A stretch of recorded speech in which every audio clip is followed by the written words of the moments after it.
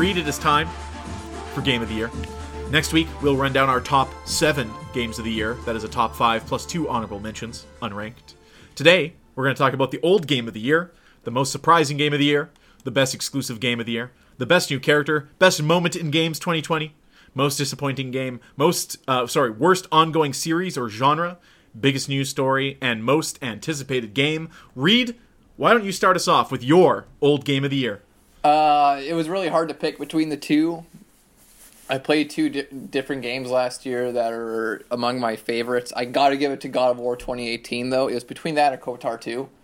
But you can't deny just how fucking unbelievable a video game that God of War 2018 is. Recently at work... Have you platinumed that game? Yes, I have. Oh, man, that's tough. Recently... Not really. The only hard thing about that was getting Odin's Ravens. So recently, a guy at the office, Andrew, also completed God of War for the first time, and he's like, yeah, like, I get it now. Like, the game's fucking great. And it is. The characters develop in very subtle but noticeable ways by the end of it. The story is very intriguing without getting too complicated and always keeping you interested not only in the mystery, but the characters themselves. The combat is solid and thick and grindy. The places that you visit are all varied in appearance and design, and it's a fucking gorgeous looking game. The music is incredible. I can't say enough good things about this video game. It is one of the, in my opinion, like I've said a lot of times, I think it's like one of the best video games ever made.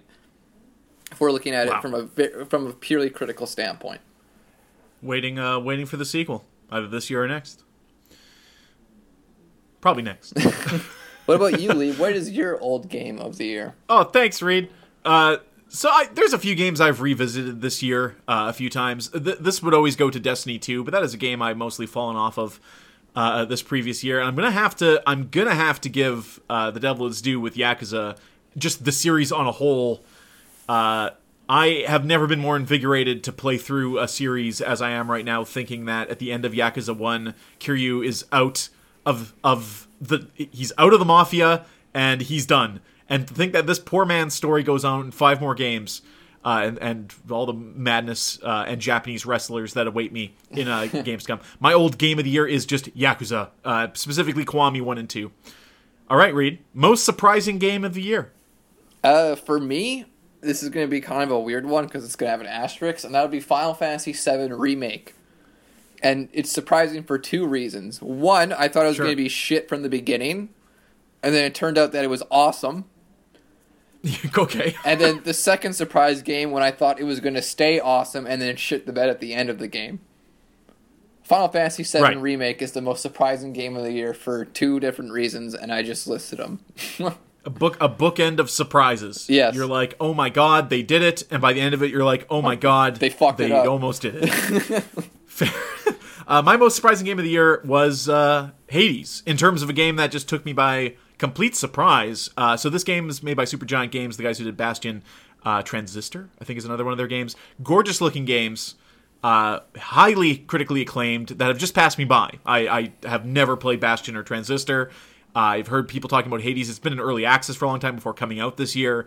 I'm like, you know what, motherfuckers? I got some extra money here on my Switch. I know that's not the ideal place to play it in terms of the visuals, but let's do it. And I was blown away. I was gripped by the difficulty, the action, the different character builds. It becomes kind of addicting that you're like, one more run, and you never know truly until you start the run what direction that run will go. Whether you're like, I think I can make it pretty deep here. And then as you complete, like, Reed, you're very early on, but as you start to play that game, as you get into later runs, your run will kind of start to change and evolve around, well, let me just get as much experience as I can, because this build sucks and there's no way I'm taking it deep, or I think I should just blitz through this and get as strong as possible and head right to the end as quickly as I can, because I think I can beat it. It's great. As a rogue-like or rogue-lite, I don't know which definition we're looking for here, but it's a fantastic game. And I thought after Rogue Legacy, man, I thought that kind of game was done. I'm like, okay, the randomly generated dungeon thing with the random character every time. This there's no one who's going to eclipse this. And here comes Supergiant with Hades. And voice acting and a great story to boot, god damn it. to keep you going. So that's my most surprising game of the year. Reed, what was the best exclusive game of 2020? This was super easy for me, and that would be the Demon's Souls remake for PlayStation 5. There you go. It's undeniable what a fantastic job. Was it Blue Note or Blue Point? I believe so. Yeah, Blue Note. So they did an absolutely fantastic job on this remake. It's not a remaster. This is a remake. They completely redid all the environments while keeping in line with Miyazaki's vision of the game. They didn't change or add anything besides very, very minor tweaks, such as naming items. The game is absolutely gorgeous, if not the best looking available game to the public market right now, in my opinion. The sounds coming off, the rain falling, the reflections in the water and the fire, the way your character looks, and the detail when you zoom in on photo mode, it's absolutely unbelievable. The weapon system changes that they made to make weapons sound clunky and heavy and have a lot more weight than they ever did in Dark Souls, which, like, when you play Dark Souls, it seemed fine, and now it's even better. It's so good to the point that, like, me and Nick at work have constantly, like, been like, man, I really hope, like, they commission them to remake more Souls games, because they could do so much cool shit with this. So Demon's Souls, absolutely best exclusive game of the year, in my opinion. So that's... you would probably know more of this than me, but the rights for the Souls games, it's like after Demon's Souls, which Sony owns some stake in, I believe everything else is Namco, right? Yes, at that point, it's all just like FromSoft and they own it. But yeah, Demon's Souls at the time, all its licenses were owned by Sony. So when they were wanting to make a new one, Sony was like, okay, we'll make Demon's Souls 2. And they wanted to make a new one, so they made Dark Souls for all consoles instead. I gotcha. Yeah. All right.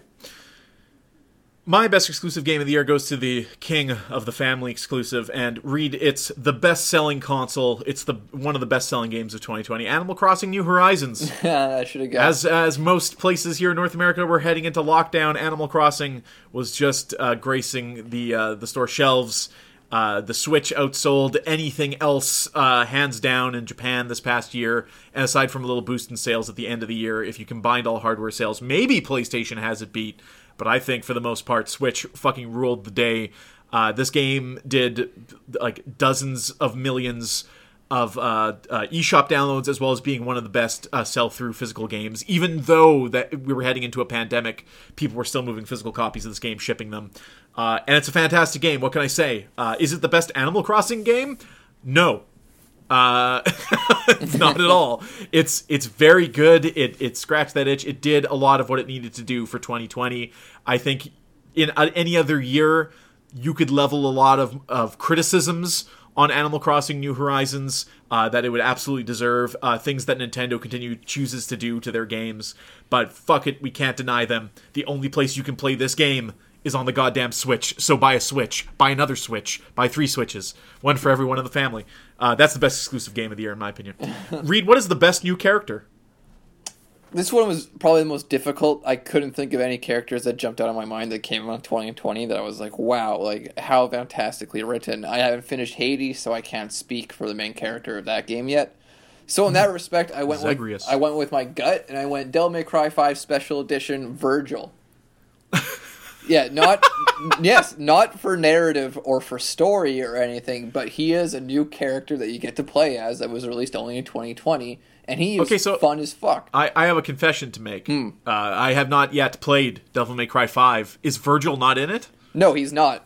Like that's fantastic. He's in Devil May Cry 5, but you can't play as Virgil. You just fight him at the end. Okay. But this is still Virgil as we know him. Well, yes and no. Like, different moveset and everything, but my fucking decision stands. Virgil, Devil May Cry Special Edition, best new character because you get to play as him, and he is really cool and edgy. And this mostly speaks to the fact that 2020 was just a little bit disappointing in regards to the whole story and narrative department. Right. So my best new character is Abby from the last... No, joking. It's Johnny Silverhand, only because I haven't played Yakuza Like a Dragon. I have Johnny Silverhand marked on mine as well. I put Johnny Silverhand /V or Virgil, and I just couldn't give it to Cyberpunk. It wasn't good enough. So one of the shining things that I will always remember about Cyberpunk, even in its current state, is Keanu Reeves' performance which is all over the map. But anytime Johnny appeared in a scene, especially if it was a side quest and he was just there to deliver a one-liner or say something about his nuts, you had a little smile on your face. I think Keanu Reeves will get short shrift for what he brought to Cyberpunk in terms of a A-list actor being in an A-list quote-unquote video game. And having that many lines of dialogue, being that much of a central character. You see Johnny Silverhand more than you see your own character in this fucking game. Yeah, absolutely. I think he deserves a shout out. Listen, there's a lot of Cyberpunk characters around the periphery that at first meeting them, you're like, oh, this is a fantastic character, but they do so little with them, and they don't stick the landing on so many of those characters that they lose their memorability. Yeah, absolutely. Agreed. Yeah. But the honorable mention to Ichiban Kasuga, who I have to understand from Nick, is one of the greatest gems of a new character this year. So, asterisk next to that one. Best moment in games 2020, Reed. Oh, this one was super easy for me, and this would be the Storm King boss fight from the Demon's Souls remake. Oh, yeah. Yes. Fuck the Storm King. It's taking full power of, in my opinion, the PS5 at the moment. You go into this huge cliff where there's fucking pouring rain, and they have the most beautiful cinematic followed up by it's an easy boss fight, but it's not supposed to be difficult. It's supposed to be cinematic. You have 100 different manta rays plus the huge ass Storm King in there, and if you have headphones on, you just hear their cries coming through your headphones, and it's fucking epic. And it's such a cliche word to use for something like this, but there's no other word I can think of right now that describes this boss fight.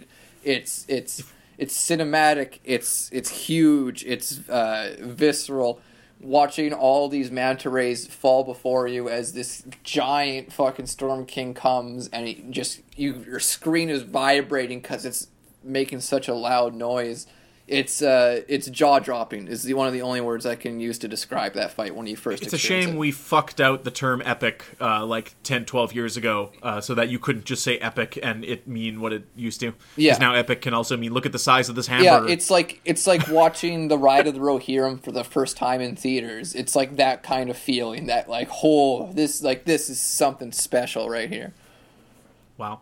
So honorable mention. And I think this might be an honorable mention for you too, is the Hell House in Final Fantasy VII. Yes and no. Yeah, sure. Overhyped. No, I had no idea this fight was coming, so you're fighting your way through a bunch of punks and losers in this, gladiator arena, and the guy's like, okay, now for the big finale, you fight a literal house, and I also think that's one of the first real skill checks in that game as well. Yeah, okay, to make sure if we're going down that route, then other shout out to the best moment in gaming, fucking Cloud dancing in Final Fantasy VII Remake. That shit was great. Oh, no. Yeah. Fucking awful. Okay, what's your actual best moment?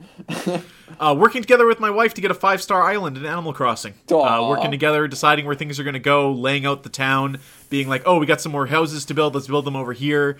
Both, gardening and stuff like that on that island. That was something we both worked towards this year, and the first time you got the 5-star island, it's a big high five moment. And that's it. Most disappointing game, Reed. Not much to say about this one. I think you're going to have the same one as me, and that's Last of Us Part 2. When I look at disappointing should mean to me anyway that I have a certain level of expectations going into it, and they went far below that, and that would define Last of Us Part 2. If you were curious about my reasonings, go check out our Last of Us Part 2 episode. You're just plugging old podcasts. Well, go listen to me last week. We don't have that much. Listen to me 4 months ago. We don't have that much time, and I can't get back into it. We can also cut this off and just do the rest of them next week. There's no fucking rules. You're putting Virgil on your best new character. We can do whatever we want. My most disappointing game is not The Last of Us 2 because I was not to be disappointed. Reed, I have to first be appointed.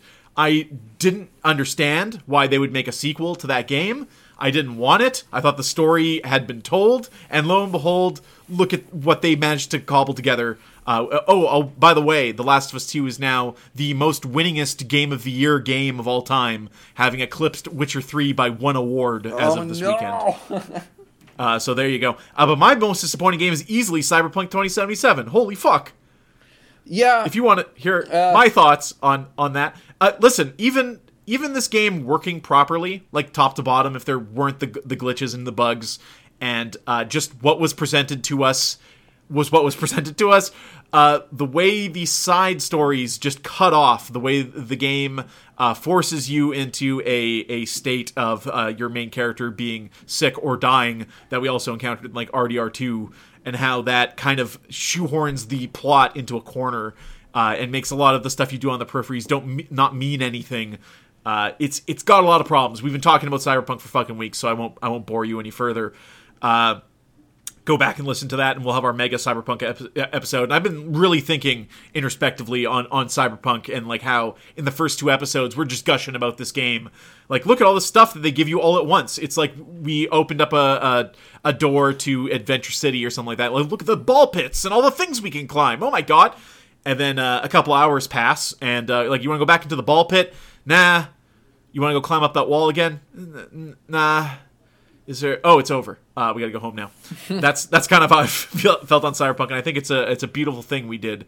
And that podcast will be a funny up and down, but we're gonna cut it off early because I have a lot to say on the worst ongoing series genre thing. So we're gonna do worst ongoing series genre next week with biggest news story, and then most anticipated game as well, and then we're gonna go into our top 7 and allot ourselves a little more time. Reed, thank you for joining me. You're welcome.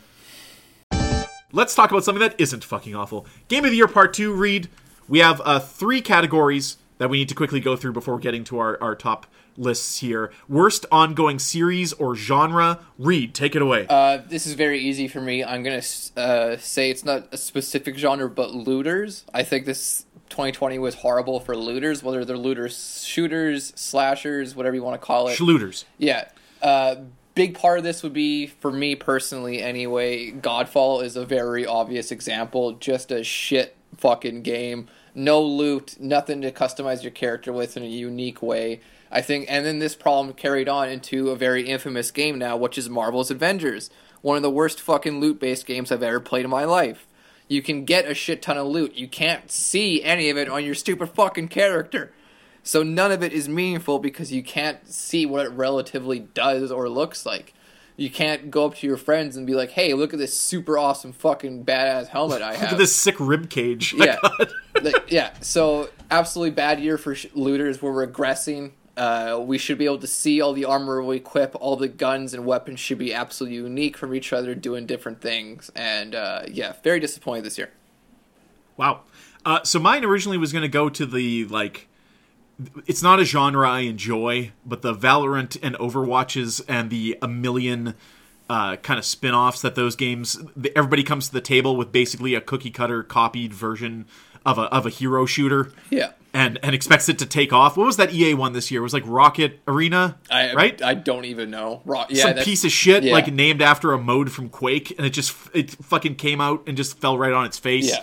That was going to be my mention, but you know what it's actually going to be, Reed? It's going to be Microsoft's fucking exclusives. Because outside of Ori, which is fine, man, has that taken a fucking nosedive, especially when you're competing with Sony, who is reliably releasing 4, maybe more, solid single-player experiences, exclusives a year. Right. Showcases of the console and what it can do in terms of graphics. All these teams that are contributing, right, and have games line up. Like we didn't between Miles Morales. We didn't like Last of Us Part 2, but there's no denying that is a very well made game, and a lot of people but guess what? enjoyed There's it. also Demon's Souls. There's also Miles Morales. There's Ghost of Tsushima. Horizon. Right. Bloodborne. From a few years. I'm talking about just 2020. Oh, That's what I was talking about. Yeah. But fucking Microsoft spits out Gears Tactics as the only exclusive Microsoft Xbox game. It's not even at the exclusive. Series X I can launch. play it on my PC if I want to. I don't need to buy an Xbox. Reed, it's been out on PC for months before it came out on Xbox. Yeah, I don't need to buy an Xbox to play their exclusives anymore.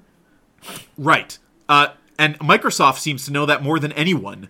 And the idea of like a Halo coming out and them delaying it a full year, in the best case scenario, what are you hoping that game to be? Gears 5 apparently got downloaded like crazy because you're telling people it's an $80 game and they're getting it for free if they already have Game Pass. And people are somehow enjoying the fucking man, I tried to play through Gears 4 a few months ago during quarantine here. I'm like, let's skip all the Gears games because I never was able to choke down playing that first one. And let's play this fourth one. Man, they have all these studios now. They have Obsidian, they have Bethesda, they have Double Fine. They need a major output of exclusive games for the Xbox, which will now also mean their PC games, and will also mean now their free Game Pass games. And things are skewing towards like Netflix and stuff. Now Reed has messaged me. What? Hello? You there? Yeah. Okay, sorry. I'm gonna clap so I can take this out later. Things are skewing towards the Netflixes of the world, which is like, we'll get some name actors, we'll make it look like it's a real movie, but God, there's seemingly no effort put in here to get behind this thing. Right. And the landscape has changed in how Xbox and Microsoft releases their games now with Game Pass, and I understand that. But I'm not looking forward to Halo. I'm not looking forward to any fucking Xbox exclusive game right now. What and Xbox that's bad exclusives news. are coming out, Lee, besides Halo? And that's not even exclusive. I'll be able to play that on my PC. I can play Master Chief Collection right now. Exactly. I think we've made my point. Biggest news story. What you got, Reed? Easy. CD Projekt Red and all the controversy with the release of Cyberpunk 2077, the delays, the printing... Right. The glitches, the drama in the studio with the execs, all of it. It's true. All of it. As far as I know, you still can't buy that game on the PlayStation Network. Wild. Yeah, so I don't see what's a bigger news story than that, at least in recent memory for me. Yeah, that one was mine, and then the follow-up was Microsoft acquiring Bethesda, which I don't think we've seen the full breadth of yet. We don't know what that means We yet. just know they bought them, and that's it. Yeah, for a lot of money. Your most anticipated game. Sorry, this recording is missing. Reed selected God of War Ragnarok as his most anticipated game. Yeah. I don't know if it's going to be 2021, but that James Bond game from IO Interactive is really intriguing. Man, you got to start listening to the news on the show you're on. The Hitman guys got the James Bond license, and it's not a movie license, so they have free reign to do whatever they want with James Bond, including cast Idris Elba as James Bond. So I'm very much looking forward to what they do with that. Maybe exploring James Bond outside of just a shooter. Listen, James Bond shoots people, but there's a lot more that he does. Like, has sex with ladies and stuff like that. Reed, we're going to run down our top 7 games of the year. Before we get to number 1, we're going to throw it to some guest lists submitted by one Nick and one Andrew. But first, let's start with our unranked, as I like to put it, 6th and 7th game of the year. What do you got? Yeah. My 2 unranks for the top 7 list would be Final Fantasy VII Remake and Call of Duty Warzone. Call of Duty Warzone did technically release in 2020. I've experienced many hours playing this game. It's mostly a lot of fun memories with playing with a large group of friends. It really helped in a weird way, like, bring a lot of me and my friends back together after like years of just like, you know, doing adult shit, and like we talk consistently. There's constantly like 6 people a night playing. Just good fucking times. They actually keep this game up to date. It's pretty neat. Final Fantasy VII Remake is pretty self-explanatory. Still a great game. Absolutely love playing it. I don't think I can crack my top 5 just because of how fucking much of a dip that narrative and that writing took in the last act of that game. I think if you took out that last act of that game, I would have put this into my top 5. But as it stands, I can't. Fair. My 2 go-to games I have not finished. One of them I haven't even started, Reed. But they are Spiritfarer and Yakuza Like a Dragon. Now listen to me. I know when I play more Spiritfarer and I play more Yakuza Like a Dragon, they will easily knock my 5th and 4th games off of my list. I know this. So I'm giving them an honorable mention here. Sorry, Yakuza Like a Dragon. Kiwami 2 was too good, but I'll get to you eventually. And Spiritfarer just seems like... again, I put like, let's say 4 to 6 hours into that genuinely, and I want to go back and finish it out on the other side of some other games here. So that's my honorable mentions this year. Let's run it down, starting at number 5. Reed. So my number 5 game of the year was Ghost of Tsushima. I thought this was a very excellent game, very solid writing overall, very excellent looking world, very elegant in that regard. The combat is meaty and juicy with enough complexity for it to keep you coming back without it being too much at the same time. Overall, pretty standard open world action adventure game, but the samurai setting and the very obvious homage to Kurosawa makes this game a bit more special. And yeah, I enjoyed my time with it very much. So number 5 on my list. Right on. My number 5, and I'll live to regret this in going forward, will be Final Fantasy VII Remake. It gets onto the list because when it's good, it's very good. It's damn good. It's damn good. But there are some choices in this game, namely, yes, anything to do with the ghosts and the entire final act of this game that is just so unnecessary and really almost ruins the game. Like we said, very close to greatness, this game. But in terms of I cannot deny it. The battle system and what that means for Final Fantasy going forward, seeing all these areas and stuff rendered, the soundtrack, there's a lot to really find great here. Like again, what they almost nailed it. They nailed it until they didn't. Until they decided, no, we're gonna take a hard left turn here and make this something bigger and overarching. And it's just like it didn't need it. Nope. And every time you hear them be like, no one wanted a straight up remake of 7. That's it's a like, lie. No, that's literally what we thought we were getting. That's why. Whatever. Disappointing, but also on the fucking list. Reed, your number 4 game of the year. My number 4 game of the year was Cyberpunk 2077. I think this game would have been higher on the list had I not finished it completely by the time we got to this podcast. But I think once you really take a big step back and look at the game after you're done it, and especially how some of the side quests finish right when they're getting interesting, and how some of the narrative just doesn't land the way that you wanted it to, and mostly just the fact that this is always on the cusp of being great, but just doesn't quite reach it. I couldn't put it in the top 3, but despite that, Cyberpunk 2077 is still a fantastic first-person RPG. The world is absolutely wonderful to go through and experience. The level of character customization and builds you can do is varied and fun and unique. And overall, it's just a good old-fashioned fucking video game that got overshadowed by a lot of controversy, which it deserved.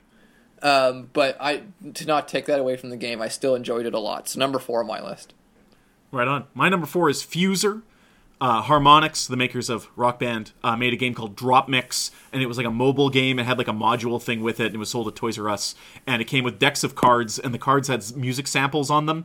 So you would just be sitting there listening to a beat, and you could throw down some like, yeah, and stuff like that. And I'm like, man, this would be really cool if they extrapolated this and really made the music game that I think they're on the precipice of making. And then they did, and it's called Fuser. And Fuser takes entire musical tracks, it cuts them into 4, and basically makes you a drop mix DJ. Of course, the game has some magic going on in the background that does a lot of the heavy lifting for you. The game matches the speed of the songs and stuff like that, and changes the keys, therefore. And if you kind of know what you're doing, you're going to have a great time with this. The campaign goes out of its way to teach you everything while you make some of the worst mixes of your life. But when you go into the quick play and you're given all these tools, you can really make some really cool sounding stuff in here. It's a joy. It's not for everyone. If you're a rhythm game or musically inclined person, there's really something fun here, and I can't wait to have some house parties and bust out this game legitimately as the house parties music. So Fuser's great. Harmonix is great. No one makes music games like them. Reed, you're number 3. Number 3 is Hades for me. I haven't quite finished this game yet. Still got some work to do, but I think it's very obvious to me that this is one of the best games of 2020 for multiple reasons. The gameplay is addictive and varied. Every run is different in that regard. They added a surprising amount of weapon customization. Technically, there is 6 weapons, but each of them have 4 different forms. So that's 24 different ways you can use these weapons. The amount of characters you can speak to and grow the relationships organically through the story is very unique. I love how this game, you could technically beat it on your first ever run. And you could also technically beat it on your 30th run, and there's no right or wrong way to do that because of how the story's structured. There's so many lines of dialogue. Yeah, sometimes you'll go through a run and you'll experience something that you never have before. It was like my 15th run, and all of a sudden I saw a new Fury Sister when I got to the end of the first section. I was like, fuck, this is really cool. Is that the one that turns lights out? Yes. The voice acting in this game is surprisingly good. Magnirda, I don't know her name specifically, but her voice actress is absolutely fantastic, very unique. It was Megara, isn't it? No? Megara, yeah. Either way, this game is incredibly fun. It's very addictive as well. Like, you can always go one more run, and I highly recommend it. One of the easiest purchases I've ever made in my life. It's the amount of lines of dialogue, and like Zagreus will be going through the boss door, and you can hear a line of dialogue where he's just wondering who it's going to be this time, and then he like guesses wrong, and he'll have a line of dialogue about I was wrong or something like that, and like there's so many lines of dialogue like that where you're like, I've never heard that before. I've played the game and finished a few runs, and I'm maybe on like my 30th run now, and I'm still hearing things for the first time, or I'm still coming across a scenario where Zagreus has something very specific to the situation to say, and it's incredible. My number 3 is Ghost of Tsushima.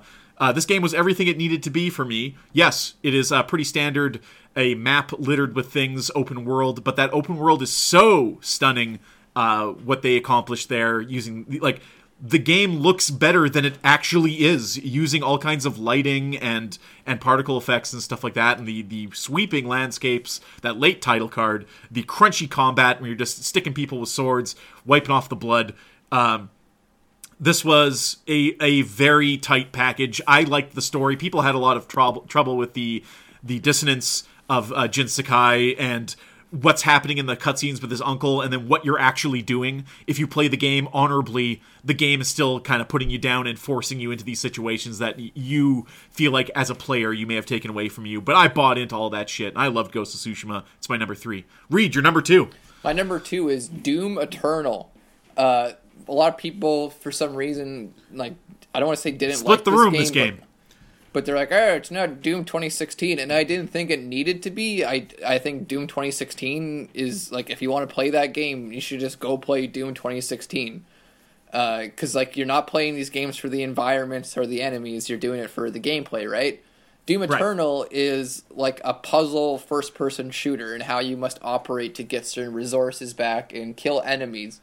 In that regard, it's incredibly fun. The pace of it is fast and furious, buttery smooth, 60 frames per second. The music speaks for itself, absolutely blasting, fucking wonderful. Can't say enough good about Doom Eternal. One of my favorite games. The story could use a little bit of work, but who gives a fuck? It's just Doom. I was talking about Doom with Nick, and he's like, oh, they kind of turned it into a character action game. Like, it's not the same game, admittedly. No, some people were down with that, and some people weren't. It's not Doom 2016, like I said. It's more like a puzzle shooter. But I was down with it. I loved constantly having to throw grenades, hit him with the flamethrower, slice him up with the fucking hand blade, and then take out my gun and shoot him just to get bullets back or get my armor back or anything like that. I thought Doom Eternal was a great time. If you're going into it expecting more Doom 2016, you were going to be disappointed. I was going to say, Destiny 2 has all that, but you're not required to do certain things to get certain things. And I think that's where the disconnect is between a puzzle shooter, as you said, as you called it, which is probably the right name for it. My number 2 is going to be Animal Crossing New Horizons. I was going to put this game lower on the list in terms of an Animal Crossing game because of the features it's missing, honestly. Here's the Switch version of this game. There are so many Nintendo-like decisions here with the online and how all that is working. They just missed the mark on it, and it needs to be better. The dodo codes, visiting other people's islands, how the mayor thing works, how multiple people living on it, having the game locked to one island per Switch, and things like that are just insane decisions for this game. But that being said, in 2020, this game's high up on the list. How could you have done the pandemic without Animal Crossing New Horizons? It is whimsical, it's lovely, it's cute, it's best enjoyed with friends and family. I love Animal Crossing New Horizons, and it's my number 2 of the year. Well, Reed, before we get to our number 1 picks, let's throw to the guest list submitted by both Andrew and Nick. We're going to reverse the order on that. Nick will go first, Andrew after that. They both were graciously able to record this on their phones, so bear with the audio quality that I've cleaned up as much as possible. Boys, take it away. Hey, it's Nicky Nene, my top 7 for 2020. Number 7, Call of Duty Warzone. Banging out those wins, chalking up that KD ratio, send me straight to Valhalla. Number 6, Cyberpunk 2077. Can't believe it's not my number 1, but, that's how it goes. Number 5, Last of Us Part 2, my most thought of game in 2020. Number 4, Yakuza 7, Like a Dragon, the best RPG conversion kit money can buy. Number 3, Demon's Souls, the A1, number 1 with a bullet showpiece for the PS5. Fast loading, just get in, get out. What an excellent game. Number 2, Hades, the coziest trip through hell that you can have in 2020. And number 1, Ghost of Tsushima. Wiping off your bloody sword after a heart-pounding fight is the reason why this is number 1. Relaxing, thinking about just like those Mongol bastards. Then getting out of the bath and just cutting them to ribbons. Never had so much fun. This is Nicky Nene. And that was 2020. Peace. Hey everyone, it's Andrew, and here's my top 7 games of the year for 2020. Number 7, DBZ Kakarot. Great open world Dragon Ball game. I mean, it's Dragon Ball. There's nothing much more you have to say. Number 6, Call of Duty Warzone. It's getting better every year. It's had its ups and downs, of course, with cheaters and certain issues. I mean, it's Call of Duty. Number 5, Super Mario 3D All-Stars. It's been a collection that we've all been pining for, and the fact that we finally get it, and they're just a great collection of games. I mean, if you've played them, you know what I'm talking about. Number 4, Spider-Man Miles Morales. I mean, Spider-Man 1 was a great game, but having a different character to explore New York City with and have to face different circumstances and different trials in his life. I mean, it's an amazing game. It really expands off of the previous title, and I think you'd be at a loss if you don't try it for yourself. Number 3, Final Fantasy VII Remake. Yes, they changed things. Yes, it's different. It can be polarizing, but I still think it's an absolutely fantastic game, and if you're a fan of any of the Final Fantasy games in general, you need to give this one a playthrough. Number 2, Resident Evil 3. I think that Capcom really did all their fans justice with Resident Evil 2, and 3 took it a step further. The gameplay is just great. The story, though slightly changed and updated, is just fantastic. Graphics, amazing. Only drawback might be that it's much like Resident Evil 3 originally, it's still too short. But that said, it's absolutely worth the price to pay to play the game. Number 1, now I understand that this game came out years ago, but as in my mind the defining title for the PlayStation 4, I've got to say God of War.